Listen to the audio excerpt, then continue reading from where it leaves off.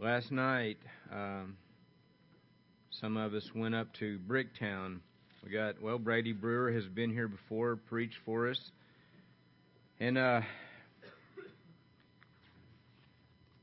he invited us to come up with him and do some street evangelism, and he was doing some open-air preaching.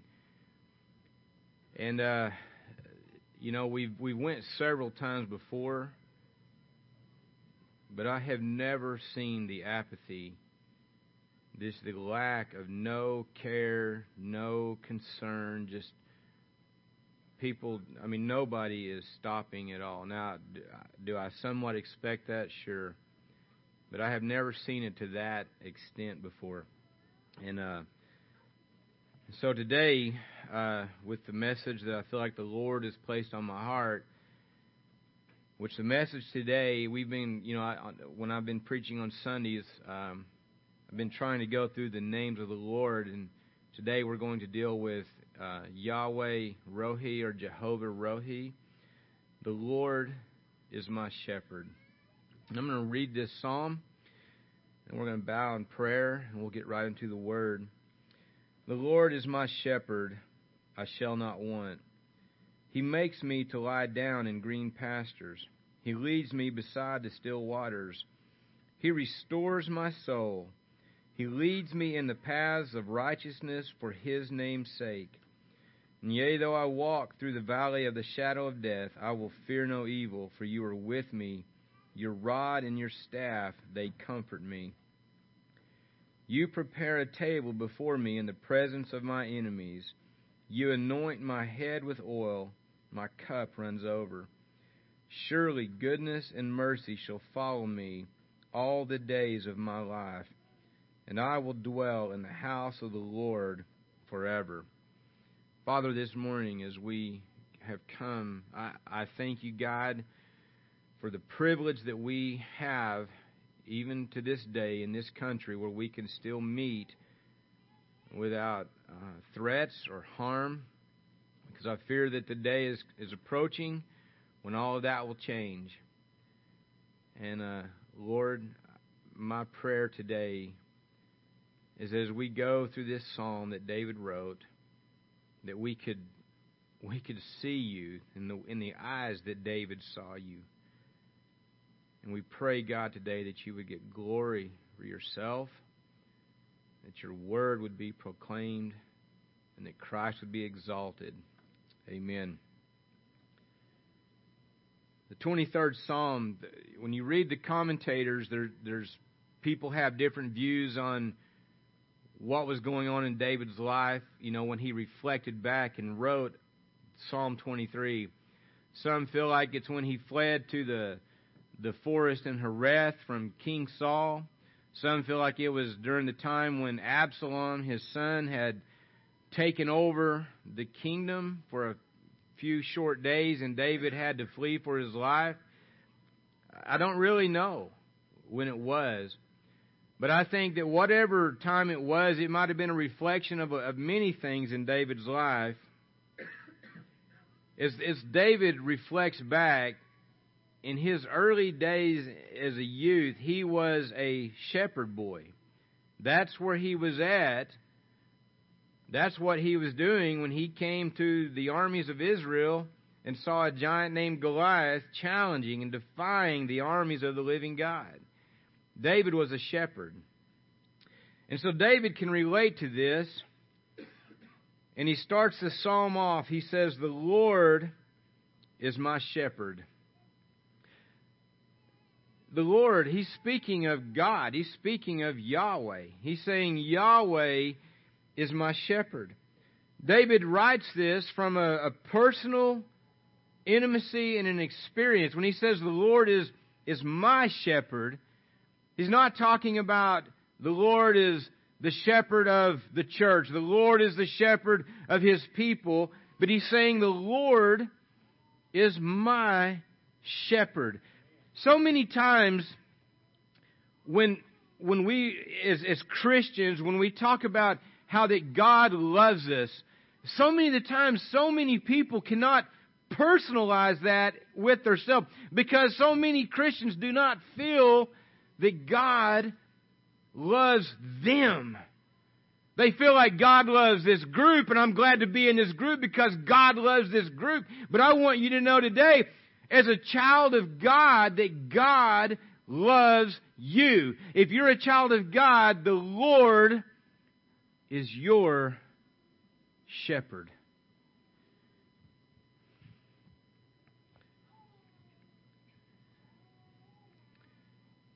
Jesus, in John 10, in verses 11 and 14, He says, I am the good shepherd. You don't have to turn there. But this is the term Jesus gives Himself at that point in the Gospel of John. And in those two verses, it tells us that He gives His life for His sheep, and He knows His sheep by name, and they know Him. Now, what's interesting about that the Lord calls Himself our shepherd, is that in that day and time, a shepherd's work was considered the lowest of all work. I mean, it was like the most, the lowest on the totem pole of work it would be. And so what we see here is why would the Lord say that He is our shepherd? If that is the lowest of tasks, that a job that you could do. I mean, if like David, he was the youngest in his family, he was tending his father's sheep. Why was it given to him? Because he was the last in line. He was the one, hey, David, you get out there and you shepherd the sheep. You see, a shepherd would stay with the sheep. He basically lived with the sheep. He protected them. He cared for them. He watched over them. He led them. He was their guide. He was their comfort. But you couldn't just put them out there like cattle and come check on them. You had to stay with them. So why in the world would Jesus say, I am the good shepherd?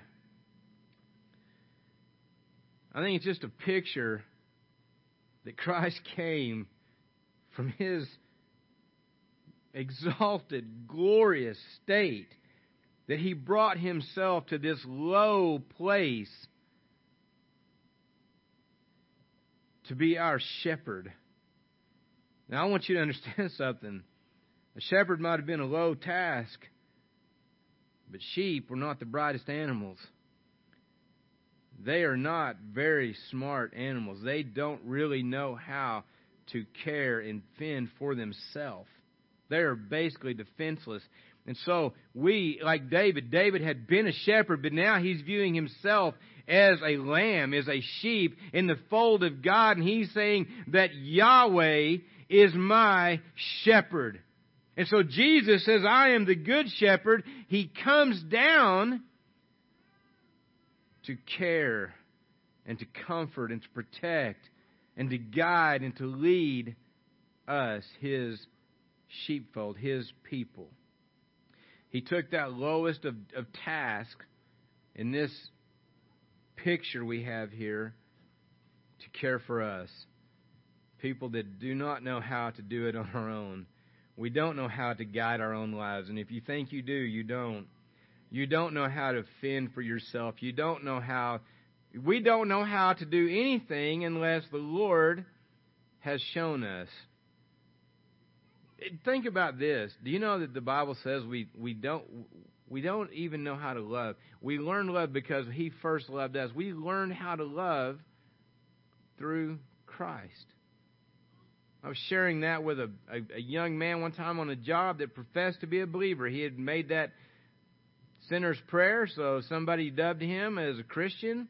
And I started sharing with him how that, as a Christian, when we love God most, I said, you've never loved your wife as much as you can until you love God most. You've never loved your children as much as you can until you love God most. And he said, that doesn't even make any sense. If I love God with everything, I don't have any left for anybody else. You see, the only way you understand that is if you're a born-again believer. It's the only way you understand that. He says, the Lord is my shepherd, and I shall not want. And I thought it was interesting also that unlike a king, Jesus also, he is our king. He is the King of Kings, right? We can relate. We can see that, right? But most people don't really, the common people don't get near to a king, do they? In other places, he refers to himself as the rock. A rock is an inanimate object. There's not a personal intimacy with a rock. I mean, just as rocks go. Or he talks about him being our shield. But when he talks about him being our shepherd, he is talking about a close, intimate, personal relationship with his people. That's what he's talking about. Last night, as we were up there at Bricktown, and the last place we went was the worst place by what people were about to partake in these two different clubs. Part of my time I was thinking on this psalm, and I was just sitting there watching this, and I was listening to Brady preach, and I was watching people. There was a couple people that would turn and mouth something off or flippantly laugh, and I go to church. I mean, just a little bit. There really wasn't much interaction whatsoever. But I just looked at them, and they're just like sheep with no shepherd. They're like cattle just going to the slaughter. And I thought, man, yeah, I live in a small town, and we're pretty, guarded, I guess you could say. Oklahoma City, by big city standards, is not really big city. It gets much worse when you go to Los Angeles or New York, places like that. But here we were, just a few blocks from the fountain at Bricktown. And man, all I could think was, I thought, man, I am glad that the Lord is my shepherd. That He is my shepherd. He goes on next and he says this. He says, the Lord is my shepherd and I shall not want. He says, I shall not want. David makes two declarations in this term, in this phrase, I believe. One is, he says, I shall not want, meaning that all my needs are supplied by the Lord my shepherd. I'm going to flip over to Luke chapter 12 very quickly. You can turn if you want. You don't have to. But listen to this. He's talking about, he starts in verse 22, chapter 12, and he says, therefore I say to you, do not worry about your life and what you will eat, or about the body, what you will put on. He says, life is more than food, and body is more than clothing. He says, consider the ravens, they neither sow nor reap, which have neither storehouse nor barn, and God feeds them. Of how much more value are you than the birds? And then he talks about all of this worrying and these anxieties that we have as people. How am I going to do this? How am I going to pay the bills? All of these things. And listen, every one of us have felt it. I've heard Randy talk about no jobs to do. But guess what? The people that send the bills, they don't look at Randy and go, well, he don't have money, so we're not going to send the bill. No, they keep coming. It just keeps mounting up. And look what he goes on to say. He says, all these things, I'm skipping down to verse 30. He says, all these things the nations of the world seek after, and your Father knows that you need these things. But he says this, he says, but seek the kingdom of God, and all these things shall be added to you. He says, do not fear, little flock. It's a term of sheep. It's a term of a shepherd speaking to him. He said, for it is your Father's good pleasure to give you the kingdom. He says, sell what you have, give alms, provide yourselves money, bags which do not grow old, a treasure in the heavens that does not fail, for where no thief approaches nor moth destroys. He says, for where your treasure is, there your heart will be also. Now here's the thing. Does anybody here feel like you've got everything you want? No. Everybody in here would probably say, well, I want this. I want a better house, a better car. No, but I will tell you this, that God, the Lord who is our shepherd, He's also our provider. And David says this, he says, the Lord is my shepherd and I shall not want. He said, I shall not lack. Because as a good shepherd, David knew what this meant to provide for his sheep. He knew what it meant to lead His sheep in ways that they are provided for. Okay? And so when He says that, the next part of that is this. He says, I shall not want. I believe this. I believe that David, I believe that his desire above everything in this life was to be near his shepherd. You remember the woman at the well? She came at a time in the heat of the day. That was a picture of the fact that she didn't come early in the morning with the women, and she didn't come late in the evening with the women, because she was not acceptable to the women. She was an outcast, even in Samaria, who was an outcast to the Jews. But Jesus had a divine appointment with a woman who was coming to draw water at a well. And he starts a conversation with her. He asks for a drink. She says, how are you, being a Jew, would even speak to a woman of Samaria? Jews didn't even deal with the Samaritans. And rabbis, teachers in public didn't even speak to women. And here's Jesus. He says, can you give me a drink? She says, sir, he says, the water's, the well's deep. You don't have nothing to drink. He says, tell you what, you ask me, and I'll give you water that you never have to come here again. We see this picture. We see a picture. This woman came with what's the word I'm looking for? Not a bucket, but she came with a bucket, a pail. She came to draw water. But if you notice, when she left, she didn't have any water, but what did she do? She said, you've got to come see a man. You've got to come hear a man. Is this not the one? Is this not the Messiah? He said, you drink of this water and you'll never thirst again. I want you to know something. As the Lord is our shepherd, we don't lack for things. According to our greed, we may want for things, but we don't lack for things. When I'm using want, I'm using it in today's modern way we would use. I want this and that. The word want back here means lack. I don't lack for anything. But the second one is this. Those sheep, as long as their shepherd was in their midst, they did not desire anyone else. They desired to be with their shepherd. And here's what he says. He said, the Lord is my shepherd and I shall not want. And here's why. He said, He makes me to lie down in green pastures. And he says, and He leads me beside the still waters. Now when he's talking about these green pastures, he's talking about this tender, lush fields of grass. Last summer, thank the Lord, me and my wife got to go to Ireland. And I've never seen green grass that looks so... you just wanted to go out there and lay down in it.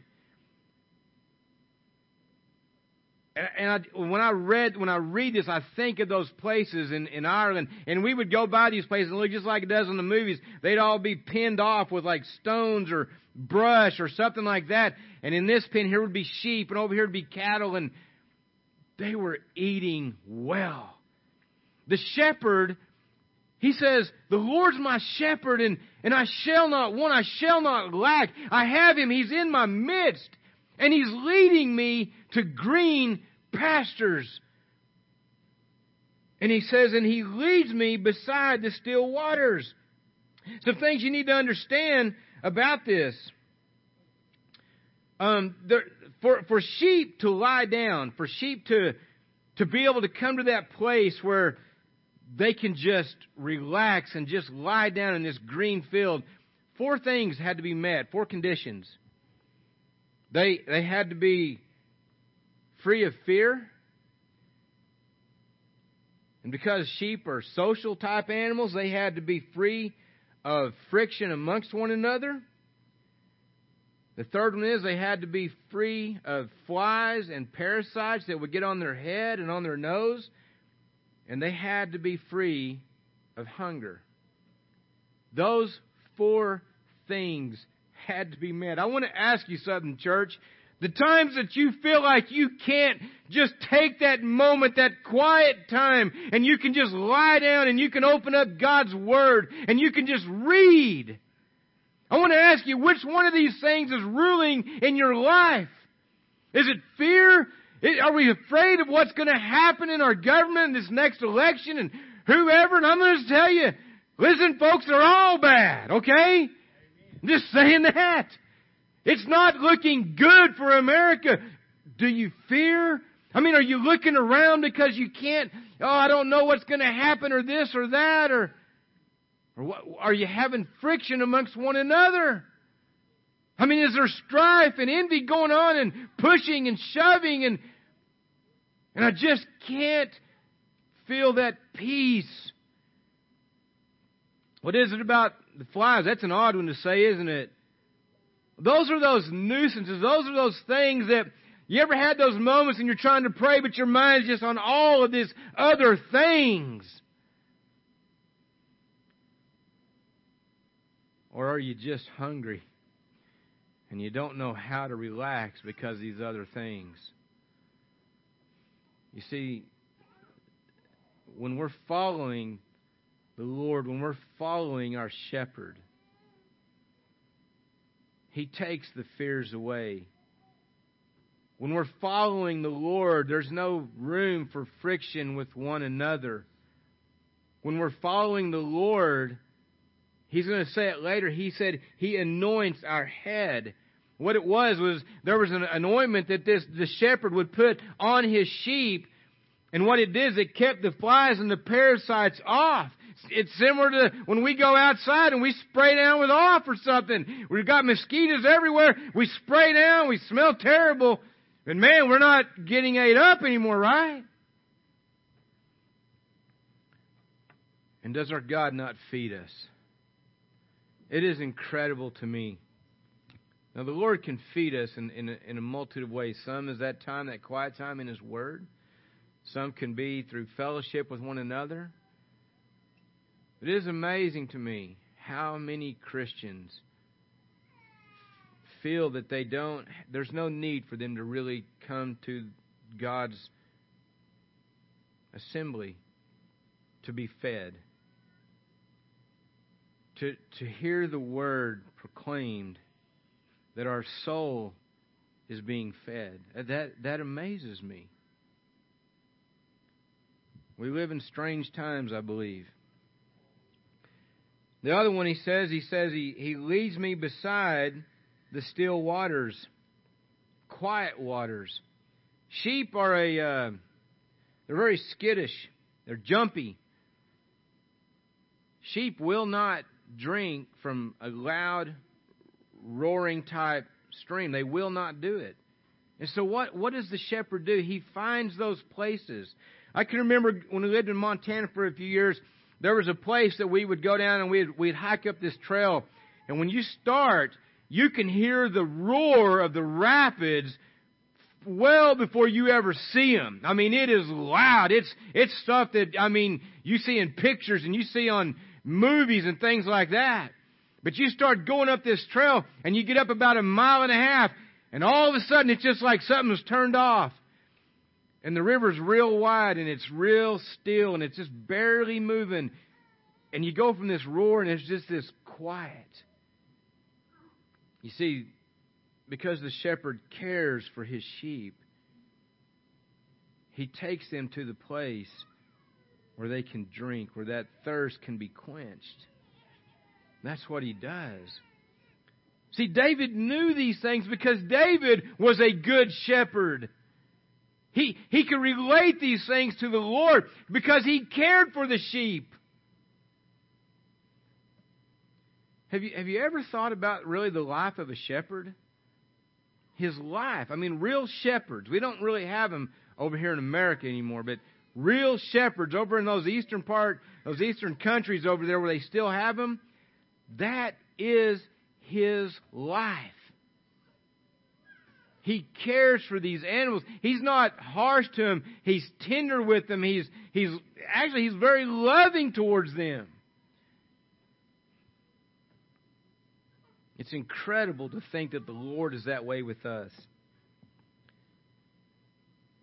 And then he says this in verse 3. He says, He restores my soul. Now the idea, restores my soul, there's two things that probably this can be associated with. One of them is a term called a cast sheep. A sheep that is cast. And what that is often sheep, their wool would get thick, and they may get in water or something, but somehow they would get flipped upside down. And they got fat. Okay? And what would happen is they could not roll themselves over. Now, when that happened, the blood flow to their legs, their extremities would start getting shut down. And if they weren't turned upright on their legs, they would die. It's what they call a cast sheep. And a shepherd would see this. He would get there as quick as possible, get his sheep up, and he would work the legs. He would be warming them up. He would be, and even on their stomach, he would be like massaging that to get the blood flowing right again. And he got a picture of restoring, giving. It's like revitalizing. It's like giving. It's like giving just that. Oh man, my spirit has been revived. That's the idea of what he means here. And the other one is this. We have a picture of it in the book of Luke, where he talks about. He says, "Which one of you, if you have 100 sheep and there's 99 here, but one of them has strayed away?" He said, "Which one of you is not going to go after that sheep?" He says, "You'll leave the 99, and you will go search, and you will seek for that one until you find it, and then you'll carry it back."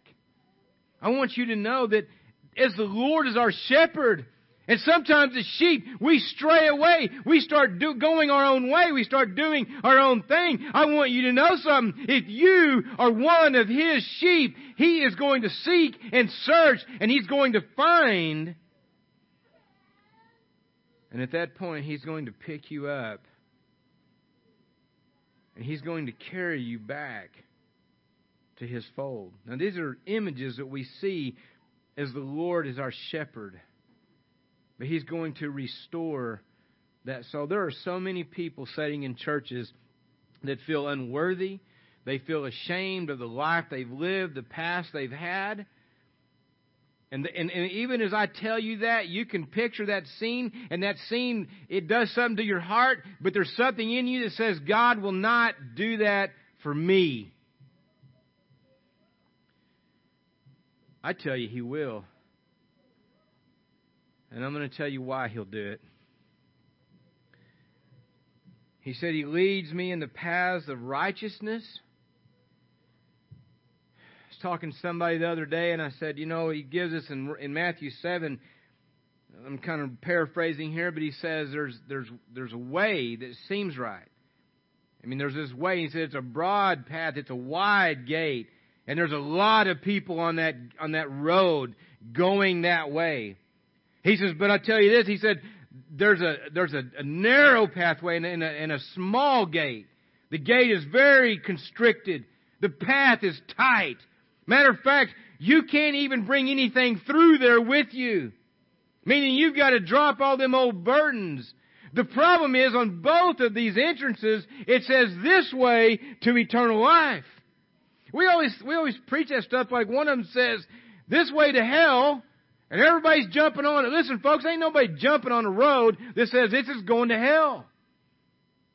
No, everybody thinks what they're doing is right and okay. But He says our shepherd will lead us in the paths of righteousness. Meaning what? He leads us in the paths of what is right. Now, is it always popular? Is it always easy? Now, contrary to a lot of books and a lot of people on TV that you'll hear, everything's supposed to be good and well and better. It's always prosperous, material-wise. You will not find that in Scripture. Your best life now may be in a women's prison camp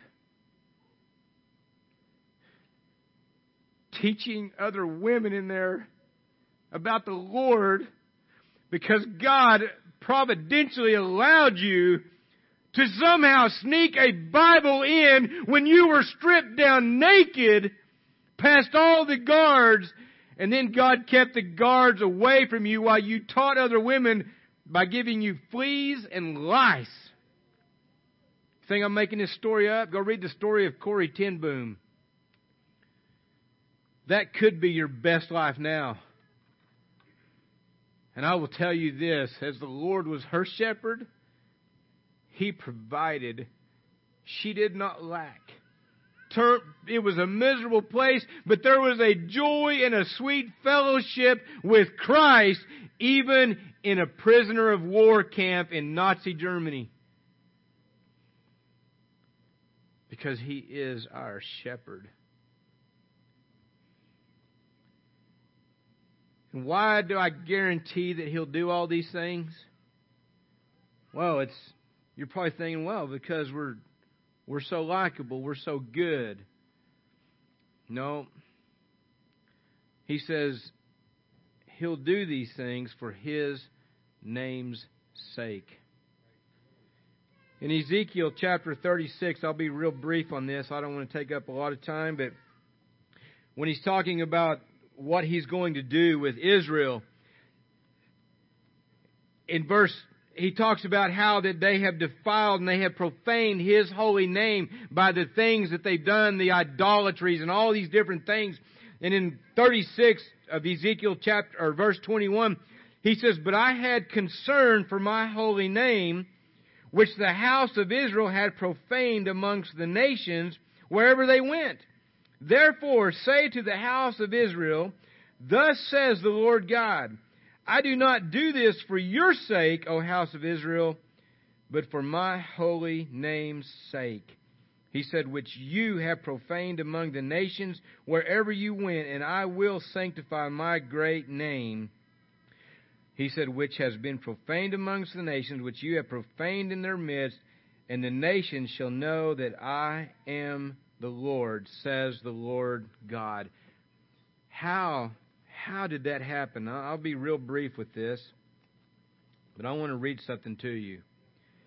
In Romans 3, when he talks about over here, he said, and you may think, what is he talking about now? Listen, he says in verse 23, he says, "For all have sinned and we fall short of the glory of God, and being justified freely by His grace through the redemption that is in Christ Jesus." Now listen to this.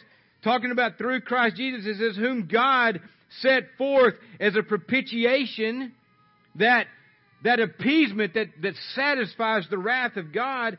He says, He set Him forth as a propitiation, He says, by His blood, through faith, to demonstrate His righteousness. Because in His forbearance, God had passed over the sins that were previously committed, and to demonstrate at the present time His righteousness, that He might be just and the justifier of the one who has faith in Jesus. What in the world is that talking about? I hear people preach that and they'll say, all the sins that you committed, they're up to date. And now since then, we've got to keep things up in order to be right with the Lord. That is not what that passage is talking about. When he's talking about demonstrating His righteousness, he says God put Christ, His Son, forth to demonstrate His righteousness in the forbearance of sins past. What is he talking about? God has said, if you sin, if you eat of the tree, you will die. I want to ask you something. Did they die? Yes and no. They died physically and they were dying, but Adam lived 900 and something years, right? We have all these people who continually sinned and lived. And people could make the statement, God's not true to His word. But when Christ came on the cross, when God placarded Him up, and He died and He shed His blood, the first and foremost thing that Christ did was He demonstrated that God is holy, and His word is true, and His name is to be exalted above all other names. Why is that? I'll tell you this. When God said, if you sin, you'll die, I'll tell you this. That's a promise. Somebody is going to die for your sins. It's either going to be you and your unbelief and your rejection of a holy God, and He sent His Son, or Christ, who demonstrated His love for us, and then while we were sinners, He died for us. Christ died in our place. And God, who had passed over those sins, the sins that David committed, the writer of the psalm, the one who looked at Bathsheba and committed adultery and then went on to murder her husband. And he should have died. How do I know that? Because when Nathan the prophet came and told him in a parable what he had done, David's anger was so hot, he said, "This man shall surely die." And he said, "You are the man." And David said, "I've sinned." And Nathan says, "And God has forgiven you." How could God forgive David without somebody dying? Well, some several hundred years in the future, Christ, the one that David says, "The Lord is my shepherd," He died in place of David. He took David's sins on Him. And the reason I can tell you of a truth that what God has said He will do as our shepherd, because not on your account, not on my account, but for His name's sake, He will do these things. That's why He'll do it. He goes into part 2. He says, "Yea, though I walk through the valley of the shadow of death, I will fear no evil." To walk through the valley of the shadow of death. Picture a shepherd leading his sheep, and they're going down into a valley, and there's darkness, there's wild beasts, there can be all kinds of things around, there can be thieves and robbers. But those sheep, as long as they're following their shepherd, they follow Him. Allegiantly, they follow Him. And they say, "I will follow Him where it looks like death is imminent, because I'll fear no evil." If you remember when Jesus and His disciples were out in the sea, now this wasn't a valley, but this is imagery He's given us. It ain't always talking about going into a valley, but He's talking about going into places where there's a deep darkness. And He says, the Bible says they were out in the sea, and there became a tempest, a storm that was so severe that these men like Peter and James and John and Andrew, who were fishermen by trade, they knew how to operate on the storm. They feared for their life. Where was Jesus? He was in the bottom part of the boat, asleep on a cushion. And they wake Him up and they said, "Lord, Master, don't you even care that we're about to perish?" And He says, "Oh, ye of little faith." And He just told the winds and the storm, He says, "Be still." And He said, "Why do you doubt? Why do you doubt?" Now, does this mean that whatever happens to us, that we don't die? No. Jim Elliott, Stephen Saint, I don't remember all their names.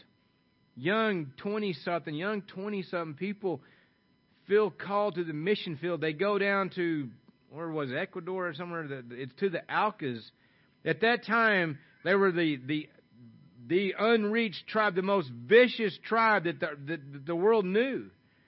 Basically, their manner of life was, our tribe's going to go over to your tribe. We're going to kill your men and take your women. We know it's going to be returned, you know. That's just the way life goes. And these men see people who need Jesus. And they start trying to work. They're flying overhead. They're giving messages. They're sending gifts. Trying to show them we're friendly. And the day finally came that they would land the plane. And they landed on a river beach. Some women came out, some young guys, and man, things were going well. They couldn't communicate, but there were some, you know. And then the men of the tribe came out with spears. And they killed every one of them. And you say, well, what does that mean? How does that? Although I walk through the valley of the shadow of death, well, I'll tell you this much. They weren't afraid of dying. They weren't afraid of dying because the Lord was their shepherd. Even if they have to die, they're not going to fear. And what happened later was Jim Elliot's wife, Elizabeth Elliot, and one of the other guy's sisters went in there as linguists, learned their language, made an alphabet, made a Bible. People started getting saved. I'll tell you this, wherever the Lord's leading you, now listen to this closely, wherever He's leading you, there is no reason to fear. Now, if you're wandering around without His leading, there's reason to fear. But it's where He's leading you, there is nothing to fear, even death itself. Oh, sin, where's your victory? Oh, death, or death, where's your victory? Oh, sin, where's your... You know what I'm saying, if you know your Bible at all. It's Corinthians 15. Sin and death has no power over us.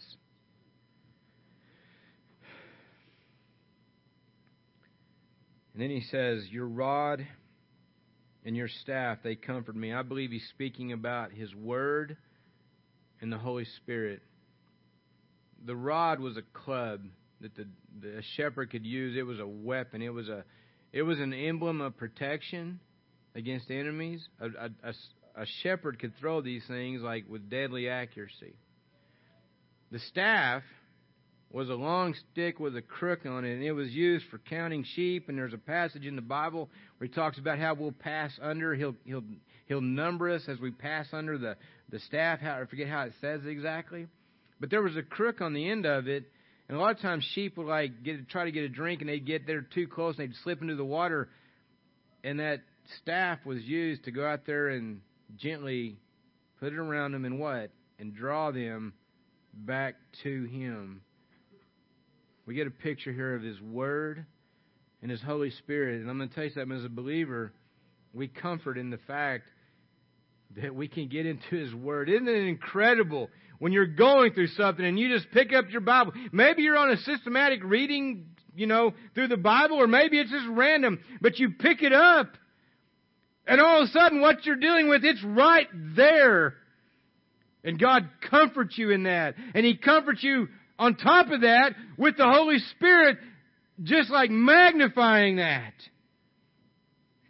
And He gives you that peace in those times of the storms. The part 3 of this, he says, you prepare a table before me in the presence of my enemies. You remember back where he says, you make me lie down in green pastures. We get this idea of everything's just great. Well, here he says, you prepare a table before me in the presence of my enemies. It's talking about, those lush green fields He's leading you to. That doesn't mean there aren't enemies all around, because there are. But he says right in the midst of these lions and these bears and these predators and all these things, your presence, Lord, your presence allows me to relax. No fear, no friction, no, anxieties, no hunger. And you allow me to lay down and feast right here with enemies all around me. You do that, Lord. I had a book I read. It's called A Shepherd's View of the 23rd Psalm. There's some good things in it. He talks about these plateaus that these shepherds would lead them on, and all around it would be just enemies for sheep. I mean, they would be, they'd be looking for it. And in spite of that, as long as they were with their shepherd, they could just feast. And he says, you anoint my head with oil. That goes back to the conditions of being able to lie down in those green pastures when there were flies and there's the other things. I forget what they get on their nose. And this shepherd would coat them with that. And it kept all these things. And those are those times. How many of you ever been praying? I mean, there's been times when I pray most of the time, I'll tell my wife, I'll say, I'll be back in a little bit. I just walk down the road, and I'll be waving my arms, praying. If somebody's watching in silence, you're like, wow, there's that strange man again, But there's times I go, and when I start, I'm praying, but my mind is on all these other things. They're just on everything but really what I intended to go do. I'm not really... I mean, it's like, have you ever talked to somebody, tried to talk to somebody, and their phone keeps ringing, or they're doing this and that, and they're like, oh, I'm listening, man. They're not really listening. And he says, He anoints my head with oil. He said, I'm going to get rid of all those other things. Sometimes we come to church like that, don't we? You might have came there this morning. Man, I don't know why in the world we do church on Sunday mornings. There's probably been more fights, more threats of divorce from men and women getting ready to come to church. I mean, they're furious on the way here, and they come in like, oh, we're doing great.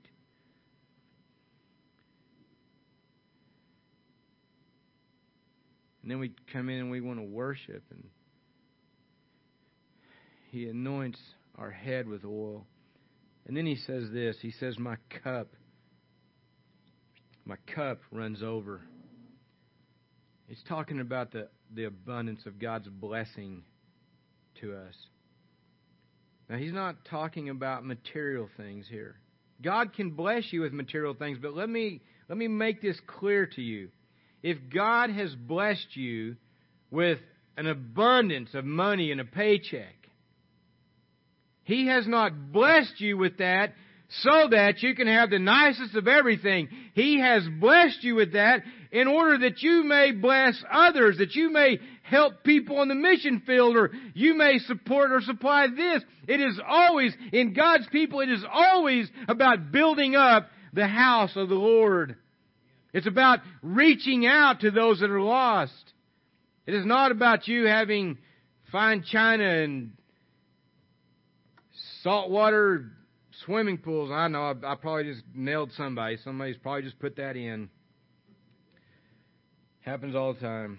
I'm not saying that's wrong, but I'm saying that when God has blessed you with abundance. When the children of Israel came out of Egypt and all those Egyptians were giving them all that gold, do you know what that was for? When they got out in the wilderness, the Lord said, have them bring all the gold and all the things, because I'm going to build a tabernacle. And they started taking all of those material possessions, and they started donating, saying, here, until they said, finally, hey, keep your stuff. We've got enough to do what we need to do for the house of the Lord. That comes first, though. And then He says, surely goodness and mercy or loving kindness shall follow me all the days of my life. If you are the Lord's, if you can say today, the Lord is my shepherd, then He's saying, surely. He's saying, I know of an assurance that goodness and mercy will follow me all the days of my life. Now, we're talking about David, right? David sinned with Bathsheba, right? He went through a year there where he says, I'm miserable, I'm aging because of my sin. But in that, God's goodness and His mercy, it never departed from David. And it will not depart from you as a believer in Jesus Christ. Now, God may correct you. He may discipline you. But you will not ever get away from His goodness and His mercy. It will follow you all the days of your life. And then He says, and I will dwell in the house of the Lord forever. What is He speaking of? There are so many people. When we go into the prisons, I would be willing to say that outside of me and Justin and Barry's our guy on the inside that is just as solid gets. We may be the only three in there that just pound that drum that says, if God has saved you, you're saved. I don't like the phrase, once saved, always saved. And why do I not like it? Because it's not really a good one. It's not a good term. People do with that what they shouldn't do. Doesn't matter what we do, we're all, No, I will tell you this, that God's people, His sheep, and I'll tell you why I say this. His sheep, yes, when God saves you, you are saved. And let me show you just why I know.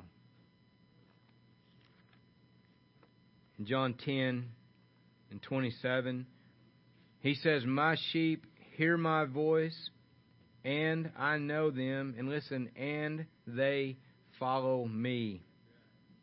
And I give them eternal life, and they shall never perish, neither shall anyone snatch them out of my hand."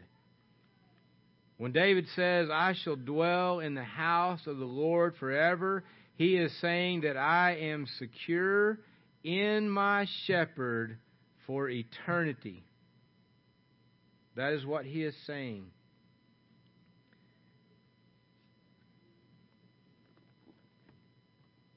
Today,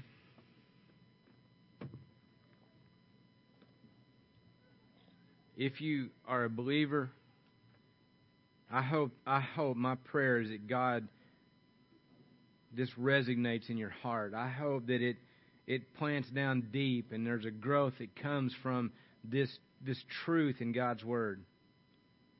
If you don't know Him today, you're under His wrath. You don't have to wait. It's not like we don't know now. No, we know now. You're under the wrath of God. But this God, this King of Kings, this Savior, this warrior, His word to you today is repent. It's bow the knee to me. Repent. Come into agreement with what I have said about you.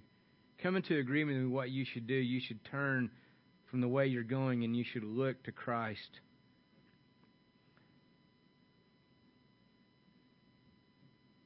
Put your faith in Him. What does that mean? What does it mean when we say just trust in Jesus? We trust in who He claimed to be. We trust in the miracles He performed. We trust in His virgin birth. We trust in His perfect sinless life. We trust in the substitutionary death, the teaching on all these things. We trust that He rose again on the third day for our justification. That what He has said about Himself, what His Word proclaims, our trust is in Him on all of these things. He says, repent and putting your faith is not just like, oh, okay, yeah, I believe in Jesus. That's not what I'm talking about. And the best way I can tell you how when we know this really takes place is whoever you are today, you may look the same, you may even dress somewhat the same, but when God changes your heart, there's a change. There's something different in you.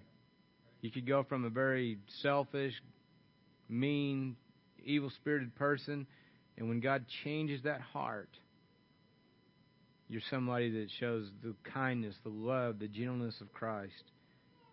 And we're all working on those things. Tim, are y'all coming up? If y'all would you bow your heads with me? The music team's going to come up. Father, my prayer today, Lord, is that, God, that you would be glorified today. I don't want to say that as just a form that we say a lot. I feel very small and inadequate this morning. I just want to thank you, and I just want to give you praise, God, for your word, for what you teach me in these things.